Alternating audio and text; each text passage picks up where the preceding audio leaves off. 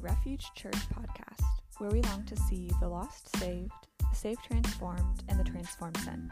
For more information on how you can be a part of Refuge Church, join us on Sunday mornings in Jacksonville at 9 a.m. or 10:30 a.m., or visit our website at refugejackschurch.com. In this week's podcast, we are continuing our discipleship sermon series, Formation.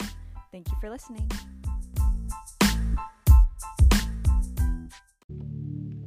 Hey, good morning, church. Before we jump into the sermon, I wanted to take a couple of minutes, and I think we would be wrong to not talk about what happened this week, referring to Roe v. Wade and the overturn. We would be wrong today to not acknowledge the overturning of that. So while you and I may not all agree, and certainly in this room we don't all agree politically, I will state as your pastor, and I believe in life from the womb all the way to the tomb. It's not just the unborn life that matters. And while we celebrate that today, for sure, but the life that is born into all situations also matter just as equally. That the Bible clearly states that the religion in James that is pure and undefiled is to look after the orphan and the widow. That all people, from a child in the womb to the one breathing their last breath, matters to God. That all lives are created in the image of God, bearing the image of its creator on their person. Even our very Savior came to earth as a baby born of a woman. And while I certainly personally celebrate the overturning of Roe v. Wade, man, I celebrate that. Please hear me. Today, to only celebrate that, and this week to only celebrate that, would be the height of hypocrisy. Our celebration must be met with action. We must not only think of the unborn, but also to the children that are born. And you may not be aware of this, but they're the ones who so often get lost in this. We cheer on men life, and we should, please hear me. But we also need to cheer on those who have been born as well. Children born as orphans, born into foster care, born into horrible situations, even born as a result of egregious sins like incest, abuse, and far worse. We must care for children born in tragically horrifying, impoverished situations where their health mentally and physically is in jeopardy today just as much as that of an unborn child whose parent might consider abortion. Today in our world, you may not be aware of this, there are over 150 million orphans all around the globe. That's a hard number to fathom. So to bring it a little closer to home, in the U.S. today there are over 400,000 children in foster care. Every Christian, hear me, every Christian has a role to play in loving and striving and caring for and sharing the gospel with these most vulnerable children. So Christian in church, while I personally celebrated the overturning this week, I would also tell you that overturning and that celebration must be met with a renewed sense of conviction and action. To do nothing but, can we just be real, post on Facebook, woohoo, and do nothing is nothing. But man, we need to continue to advocate, to foster, to adopt, to support those who do. We've begun to do that as a church. There's a lot more to do to love on families who welcome vulnerable children in their homes, as you have. Listen, there are foster families in this church who have bio kids who would love to be loved on a little bit and be reminded, thank you for serving. Man, we have and will have opportunities to serve children like this, to step up like we did at Christmas. There was something incredibly beautiful about looking at a kid and saying, here's a new bike. I don't know if you're aware of this, but most children in foster situations get given a beat-up, trashy bike with one wheel, it seems like sometimes. But being able to look at them and go, here's a brand new bike, man, you were loved that much is a huge deal and something we should be about, and you did really well at Christmas. In fact, what you did at Christmas, I still think on how did we get that many gifts to that many people, where I still think there might be a gift or two left upstairs. Man, continue to fill the foster closet. Even yesterday, I got a text from one of our Seek Refuge leaders that said, hey, we need some gas cards and diapers. So, man, let's celebrate the overturning, but let's let our celebration be met with action. Man, even in November, we will spend time talking about adoption, orphan care, and fostering. And we will also hopefully roll out some more ways you can serve these families and children. Please do so. So prepare for action. In the meantime, I and our elders can point you towards families you can serve, and also Tanya, who's over here, and Christine, who's in the back, lead our Seek Refuge foster and adoptive care ministry. They can also point you towards those. So please, if you celebrate that overturning, man, let that celebration be met with action. And if you're struggling and you feel disenfranchised or left out, man, I just want to pray in a few minutes that the Lord would unite our hearts and that we wouldn't see this as a time to, man, win culturally, but a time to see what the Lord is up to. Church, there is still much to do in caring for the orphan in their distress. And I would say this, a court ruling this week is not an end, but a beginning. So what I want to do before I open, man, the word and preach a sermon is I want to just take a moment to pray. I want to pray for moms. I want to pray for babies. I want to pray for foster children and orphans. I want to pray for people who might also feel disenfranchised by this ruling. So would you, man, just spend a couple minutes in prayer with me this morning? Hey, Lord, we love you. And we do not have all the answers. We are not you. We are not all wisdom and all discerning as you are. Lord, so we just take a few minutes to pray for those things. God, would you give us your wisdom? God, would you give us your discernment as it comes to action? Lord, merely to celebrate and not to take steps of action would be incredibly hypocritical. Lord, we pray for moms who even today are considering and what they should do with the baby inside them, Lord. Would you bring your Holy Spirit alongside them, Lord? Would you meet them where they are, Lord? Would you bring salvation near if that's needed? God, we pray for babies that are being born even now that may not have the greatest of futures, Lord. Would you allow churches to step up, Christians to step up and to step into those spaces?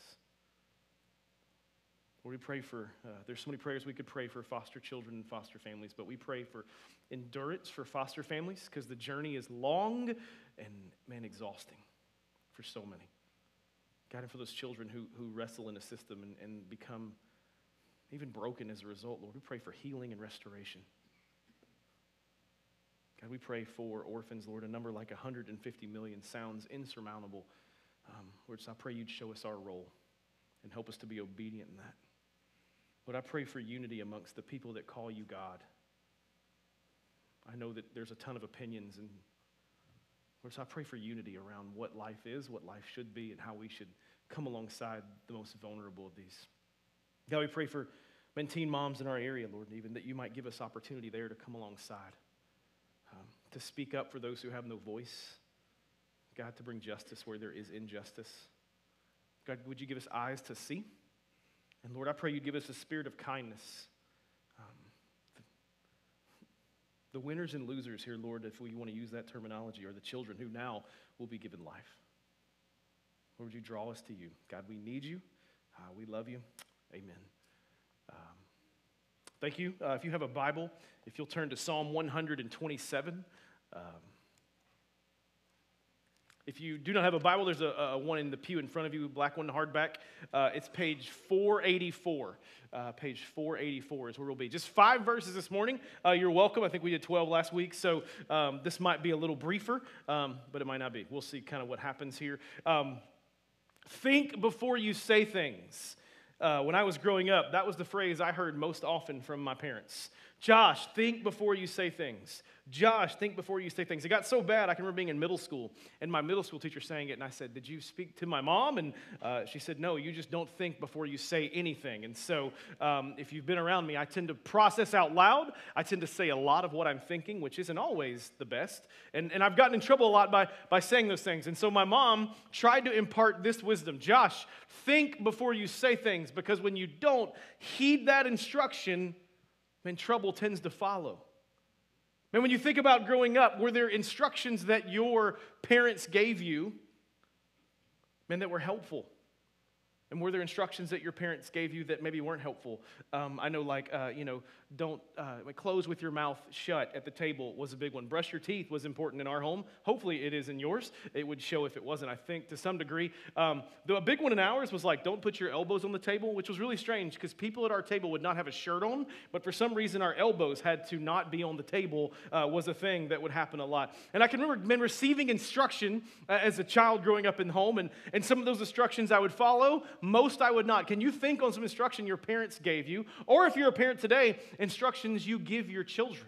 One of the things I've learned as a parent, Beth and I have been married 19 years, we have a 17-year-old, is I'm really good at giving the big vision instruction without any details. So this is what I do. Hey, boys, go clean your room, as if they know how to do that.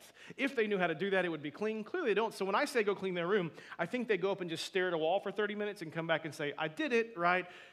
When what Beth has taught me is instruction is not go clean your room. Instruction is walking in and helping them to understand why and how and what to do and the steps to take. Listen, I'm sharing all that to say, when we look at Psalm 127, this is, first of all, I just mean, for you that are families, this is going to be really relevant, but Psalm 127 is a psalm written by David to his son Solomon.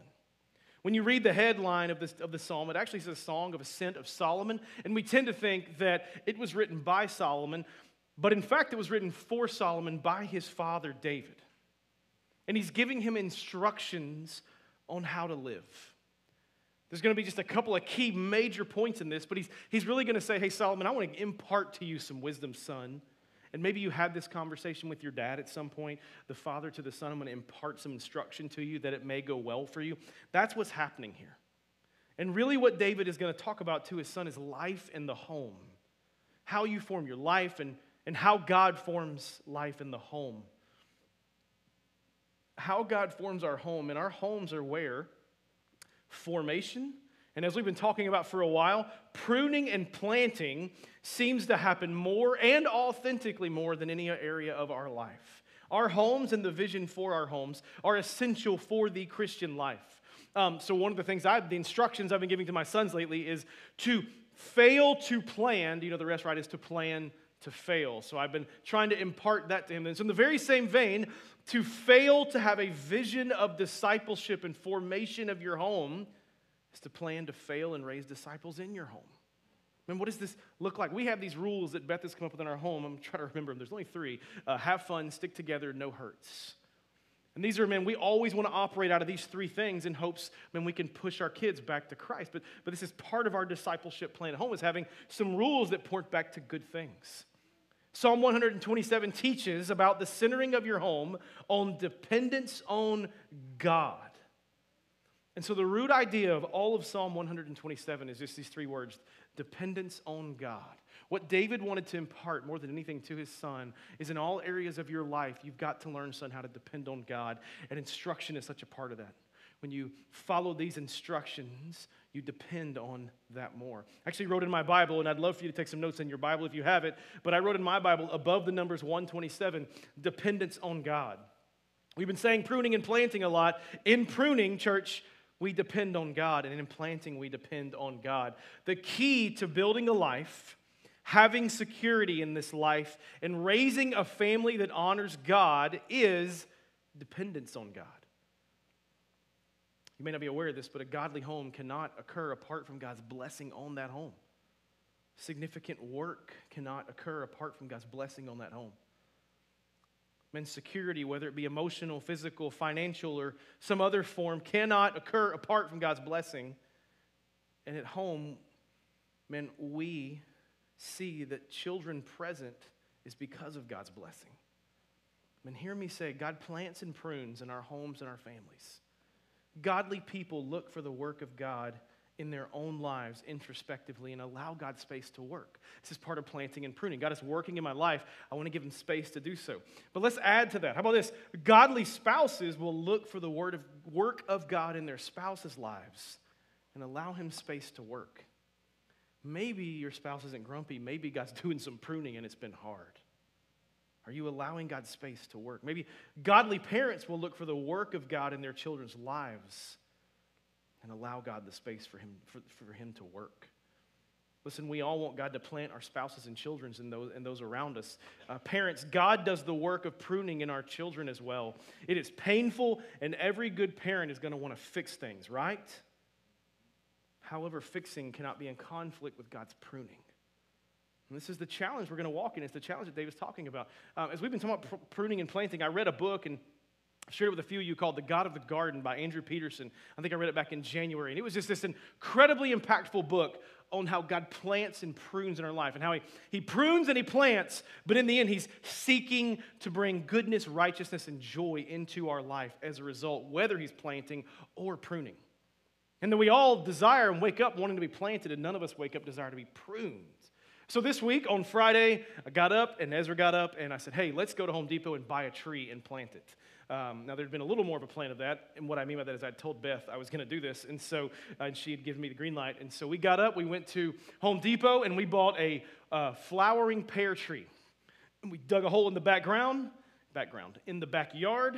We planted it, and I'm excited to see, man, the Lord do this, because I'm excited to prune this thing and to water this thing and to see the Lord bring fruit here. To do something. This is part of what we're walking in and learning about. And the best part of all that, and he's not in here so I can share it now, is Ezra's like, Dad, why are we planting a tree? There's trees all over the place. And I was like, man, I just feel like there's something the Lord's asked me to do because, and I got to talk to him about pruning and about planting. And so Psalm 127, you can see it coming. It's this story of, hey son, I want to get your attention around these things. And the first one is this, verse 1. Excuse me. Unless the Lord builds the house, those who build it labor in vain. You can say, unless the Lord builds the home. You can say, unless the Lord builds the family. You can actually say, and really what David's getting at is, unless the Lord builds your life, those who build it labor in vain. Unless the Lord watches over the city, and the watchmen watch in vain. They stay awake in vain. The question that's being asked really in verse 1 is, who's building the life here? And what is the life being built for? Because he's going to say, unless the Lord builds the life, it is built in vain. It is absolutely possible for you to work really hard and to gain a lot and build a life for yourself absent from God. But verse 1 is asking, why are you building the life you're building? Or why have you built the life you've built? And think about your home, your job, your children, your values, your neighborhood, your lifestyle. What is the goal? Man, the psalmist here, David, is writing to Solomon, the wisest man who's ever lived. If you don't know much about Solomon, I'll give you a little bit. His father, David, was the greatest king and warrior and one of the wealthiest men who has ever lived. Solomon literally had it all, and all passed down to him, set up for success. He had his father's looks, he had his father's money, he had his father's influence, he had his father's kingdom, he had his father's fame. And God had even given Solomon a special gift of wisdom, making him the wisest man possibly who has ever lived. Yet if you begin to examine Solomon's life, you begin to see some inconsistencies with who Solomon was and what he knew, and even what his dad told him and how he lived. Solomon got the privilege of building the temple and finishing it, yet he ended up building a house for himself, more lavish and larger, and took longer than for his own home. And what does it say about what mattered to him? His marriage, pragmatically speaking, they were a disastrous denial of God. If you're not aware, he had hundreds of wives and hundreds of concubines. And in the end, they led him astray. And slowly over time, due to lust, worldly wealth, influence, greed, desire for power, longing for security in places other than God, Solomon strayed from the Lord, resulting in his kingdom being divided and his children suffering. Man, I read this week. Solomon died smothered in wealth, sex, and power, a man whose heart had turned from God. And this reverberated in his marriage, and his children, and his children's children. And so David is going to look at his son and say, what are you building your life for? What's the point? What's the goal? I don't know if you're aware of this, but what you build your life for or around matters and will be noticed by your spouse and your children and those closest to you. Where you look for security in this world and in your life will be noticed by those in your home. Man, if you aim to work hard and do more, it'll be noticed. And if you aim to trust the Lord, it'll be noticed. Man, who we attempt to serve or minister to will be noticed by our families. And can I just tell you, if you're unaware, your first ministry, the first people who you should serve, is your family. David is telling his son and the reader to evaluate their heart when it comes to their family and ask the question, whose glory is the family for? Whose plan is behind it, the Lord's or ours? We play the fool if we try to build a home or a family apart from the Lord. That's the whole point of it starting off with unless the Lord. I want you to hear what he's saying. Unless the Lord part is such a big part of this. Unless the Lord builds a house, we labor in vain. So we talk physically labor. He's giving an analogy here. Unless the Lord builds a family, we labor in vain. Unless the Lord adds to our church, we share the gospel in vain. Unless the Lord blesses our worship, we sing in vain. Unless the Spirit moves during the sermon, we preach in vain. Unless the Lord sends missionaries, the sent will go in vain. Unless the Lord saves, and hear me, looks over our family and children, all our efforts are in vain. Again, we always come back to unless the Lord. And here's the reminder, and what you can write down. Unless the Lord is the reminder of our dependence on God, that unless the Lord does it, it doesn't happen. And we cannot depend on a God we don't know. We've got to depend on a God we communicate with, we talk with, we hear from. David is saying, trade your confidence in self for dependence on the Father. And you may be really successful, you may not be, but are you depending on God to build your home for your security and to build your family? And better to have little and trust the Father than to have much and trust in yourself. This is Proverbs 3. We love to put this on things at important times in our life. Trust in the Lord with all your heart, your soul, your mind, and strength. In all your ways acknowledge Him. And what's the end say? And He will direct your path. So again, we're depending on Him even in our trust in Him. I mean, think about last week, John 15:5, the words of Jesus. Jesus says, you can do nothing without me. I am the vine, you are the branches. Whoever abides in me and I in him, it is he who bears much fruit. What does he say? For apart from me, you can do nothing. In the end, our dependency on God is what is ultimate. This is what he's saying to his son. He's saying, hey, son, the most important thing for you to hear from me is you've got to depend on me, or on God, in all matters in all of life. That it starts there. And then he continues, verse 2, it is in vain you rise up early and go to late rest, eating the bread of anxious toil, for he gives to his beloved sleep. He's talking about the security we long for on earth, the security that life is going to be good for me, that life is going to go well for me, that no one's going to be sick. A stomach virus has raged through our home and all of our kids for the last week, and it's like, when's it going to stop? And I'm so quick to just want to find ways around it. I mean, think about the areas of life you look for security. Think about how many times a day you pull up your app of your bank and you check your amount just to make sure it's what you thought it was an hour ago kind of a thing. I mean, where we long for security, and what he's saying is it is in vain when you long for security in the wrong things. Your security is going to be found solely in dependence on the Father. Where is your security in this life found? Where do you look for security outside of God? The caution here is overworking. The caution here is working that leads to anxiety. The caution here is working so hard in your own strength rather than looking to the Lord to provide your needs, and hear me, and your wants. We sang a song a second ago and said, satisfy us with you. That's your want. My need is provide for me. My want is satisfy me. Until we allow God to fill our hearts, we will struggle to trust Him to meet our needs.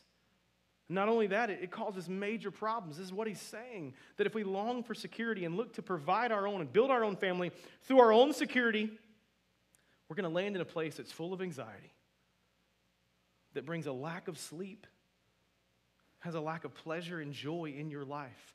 Now, Martin Luther said this to his church over and over again. He said, Christian, remind yourselves of these 3 truths when you go to bed every night. You write these down. Number 1, I am not God. I am not God. Do you realize it's not up to you to bring the sun up in the morning? You might get up before the sun, but it's not up to you to bring it up. Yet, it has never ceased to come up, has it? Number 2, I need God. In Colossians 1, He provides the very breath in our lungs so that we can breathe, so our lungs can expand and move in and out. Number 3, I am loved by God. And so what is He saying? He's saying, man, first of all, build your life around dependency on God. He's saying, number 2, we find security in depending on that God that we know. Verse 3, he says, behold, children are a heritage from the Lord, the fruit of the womb, a reward. I think it says 10 years ago or so, and I might get in trouble, who knows, but we lived in Georgia at the time, and we're getting ready to move here, and I remember trying to do these family devotions. You guys remember these things? And so I remember sitting, and I read the Bible to my boys, and I prayed with them, and Hannah and Beth, and And then I had to go out that night and go speak at a college gathering that I was leading. And so I get everybody tucked in bed after the family devotion time, and I go to the college thing, and then I come home, and I get a text as I'm walking in the door, and the text just said, "The house smells like bleach. Everything's okay now. Just go to bed." If you ever get a text like that, you just know everything's not okay, right? And so I walked in going, "What in the world?" And so I walked in, and she goes, "You'll never guess." And I said, "Okay." Apparently, two of my children, who will not be named, but they're not female, decided to reach in a diaper of one of them and play with the thing that was in there as if it was Play-Doh, right? And I remember, the thing that I remember without just walking in the house and smelling bleach, and then hearing what they did and going, "We just did family devotion." Like, you know better, right? Verse 3, children are a heritage from the Lord, a fruit of the womb, a reward. I don't know about you, man, between 5 and 6 p.m. at my house, it's like crazy hour. I don't know why, but everybody loses their junk. Maybe they're cranky, they're hungry, they're tired, they're not getting what they want. Everybody wants individual attention. I don't know what it is. Between 5 and 6, if you're at my home between 5 and 6 and you leave, two things will happen. A, I won't realize till like later. And then B, I'll go, man, I hope they come back and we're still friends later. Just from 5 to 6, it's just a madhouse. And if you read me that verse, between 5 and 6 p.m., my tendency is not going to be like, yes. My tendency is going to be like, Lord, I need to be there. I know it's true. I need you to help me and remind me of that. So when you read this, please don't hear this as your kid should be perfect, and when they're not perfect, something's wrong. Your kid is imperfect, but there's still a reward. Man, how, and what he's going to ask is, how is God forming and shaping your parenting and your children? God graciously gives us children that they should be viewed as a blessing to us. Children come from the Lord. Man, write that down. Children come from the Lord. They are God expressing his favor on his people. We are to treasure them and thank God for them. Hear me, our culture has a very low view of children. But this psalm reminds us that God has a very high view of children. And if a child places his faith in Christ, which we've had several, they're not future members of this church or the future of the church. They are the church. We try really hard not to have childcare, but to have children's small groups, even for the youngest of age, so they can hear the gospel early in life. And we're saying a blessing, a heritage, a reward. There are times we can't see that if we can be really honest. There are times when one kid's puking and one kid's crying and you're tired and want to go to bed, that it's hard to see that.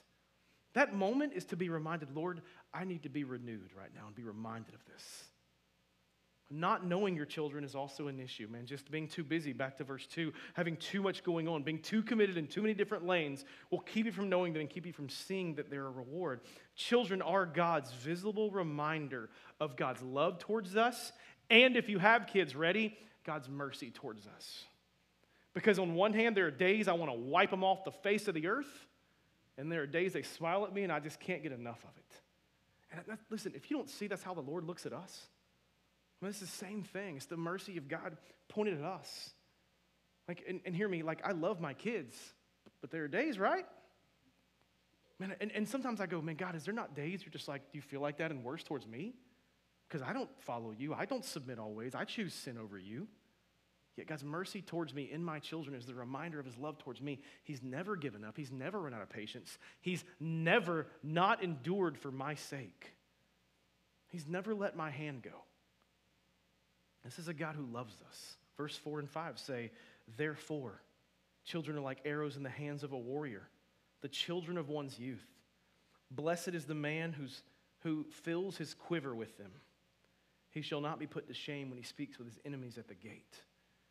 And so the last couple of verses here are talking about child rearing. And so David, the dad, is saying to his son, here's how we are to raise our children. He says, like arrows in the hands of a warrior.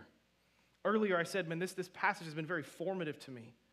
And I've prayed these verses over my children now for a while. We can do all the discipline, all the direction, all the planning, all the sharing, and all the family devotions that we want. But what is the goal? What is the direction of our parenting? And how should we purpose our parenting? He gives you the answer in verse 4, the second word, arrows. Our direction in parenting is to raise arrows. What is an arrow? An arrow is a weapon that's purpose is to be sent or launched at an enemy. An arrow's purpose. Maybe you've done this. I have yet to speak to someone who has made an arrow, a beautiful arrow, and then set it in a closet and said, that was a great arrow. Let's go put it in the closet and leave it there. Or if we could just kind of get in our faces for a minute, who has gone, let me take this arrow, set it in front of the TV for the next 12 hours and ignore it. When we are to raise arrows, arrows aren't meant to stay in the quiver, but aimed and released at a target, launched. The Bible calls children arrows, and arrows are meant to be launched out, not kept to admire. The directive is pretty clear.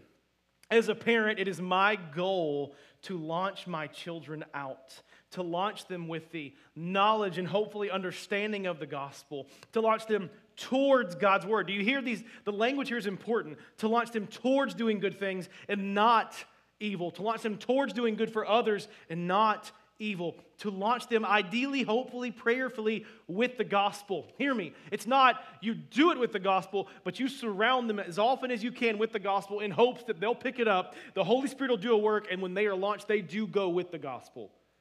Like, we can't do the work of getting them to fall in love with the gospel, but man, we can put the gospel all around them. But it is my calling as a parent to prepare my children to be launched and then to launch them for the glory, the fame, and the worship of God. And here's the thing, if I'm going to launch them, man, for the worship of God, then I need to create in them a desire to worship as well. When my time as a parent is about preparing my children to be launched. Man, every now and then we'll get in the car and we'll be riding somewhere and one of my children will say, hey, can we play that one worship song we played in church? Can I just tell you, this might be one of those critical moments of your life as a parent. In that moment, turn off your podcast, turn off sports radio, turn off Tupac. Like, in that moment, you say yes, you turn it all the way up. Because it's in those little moments that the Lord's like dropping little seeds. And we've got to be so in tune to that. And listen, it's probably going to be the worship song that you're like, eh. Or that like, that girl's voice is kind of annoying. Like you're just, it's probably going to play out that way. But in that moment, it's like, I'm going to crank that up. We're just going to do it, man. Right? It's my calling as a parent to prepare my children to be launched out.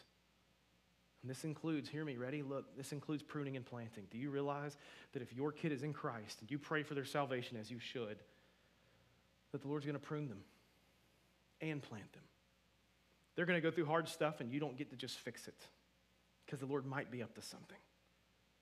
And I'm not talking only about pruning and planting in their life, but in yours. In your pruning, look at me, in your pruning, do they see you depending on God? When God is pruning you, do they see you depending on God or going, and losing your junk? And it's okay to lose your junk, to be clear, as long as you return to depending on God. In your planting, do they see you giving glory to God? When something good happens, is it look at me or is it look at God? There's an opportunity there always.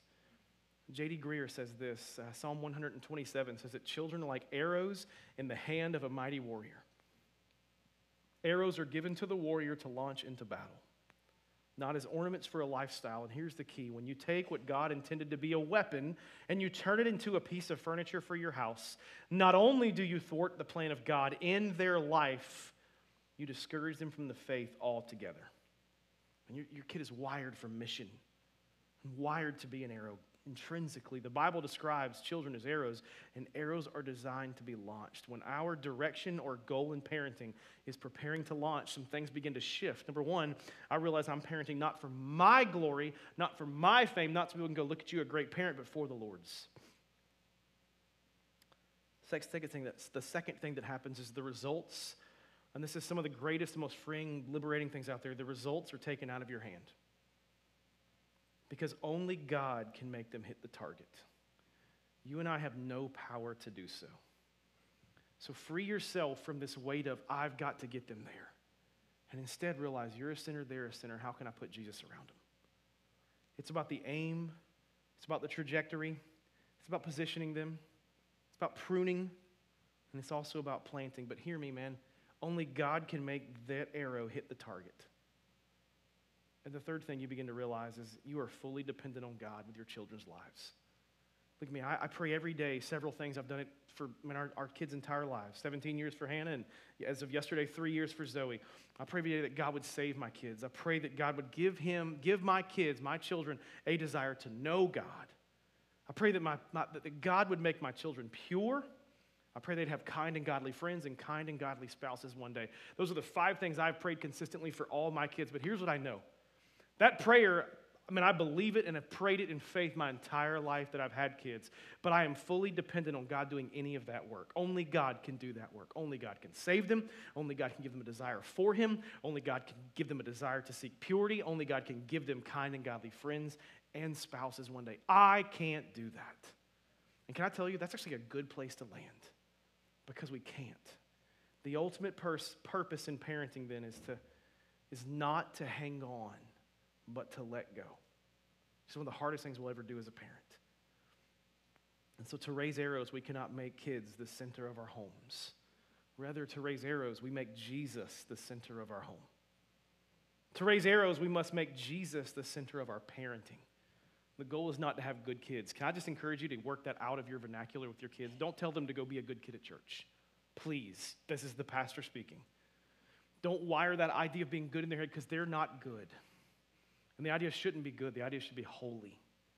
The idea should be, man, seek righteousness, to seek God. So, man, instead of saying, hey, be a good boy today, hey, go learn about God today.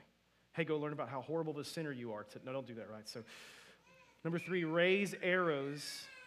To raise arrows, the goal of our parenting must be the worship of Jesus.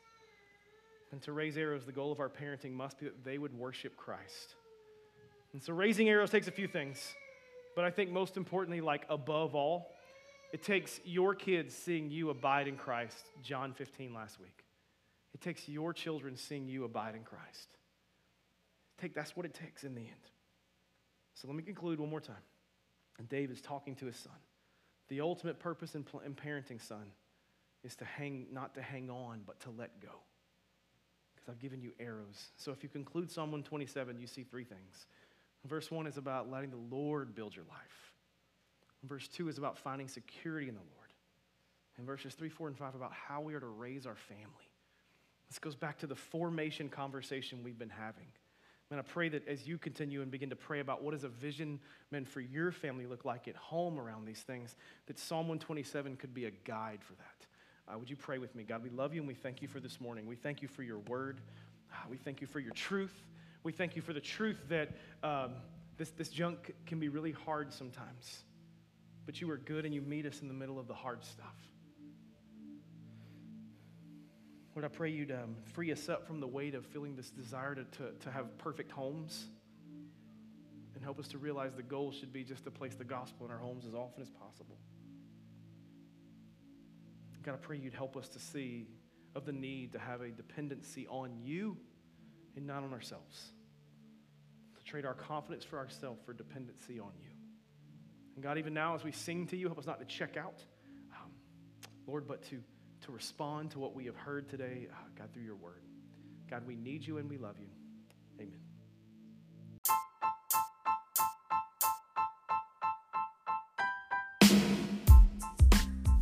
Thank you for tuning in to the Refuge Church podcast. For more sermons or to learn how you can give to Refuge, check out our website at refugejackschurch.com. For those who have heard the gospel and believe the gospel, go out living the gospel. You are sent.